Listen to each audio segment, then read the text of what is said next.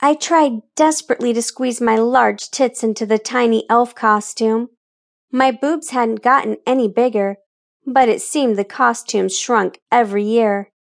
Hey, Candy, is it me, or are this year's costumes 2 sizes smaller than last year?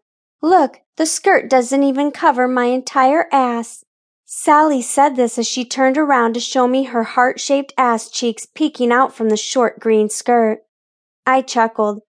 It's not your imagination. I can't even get my tits in. Well, maybe after a few shots of tequila, I won't care if my boobs go on display. I grabbed something of red lace and walked toward Sally. I couldn't help to admire the petite, tanned and toned woman.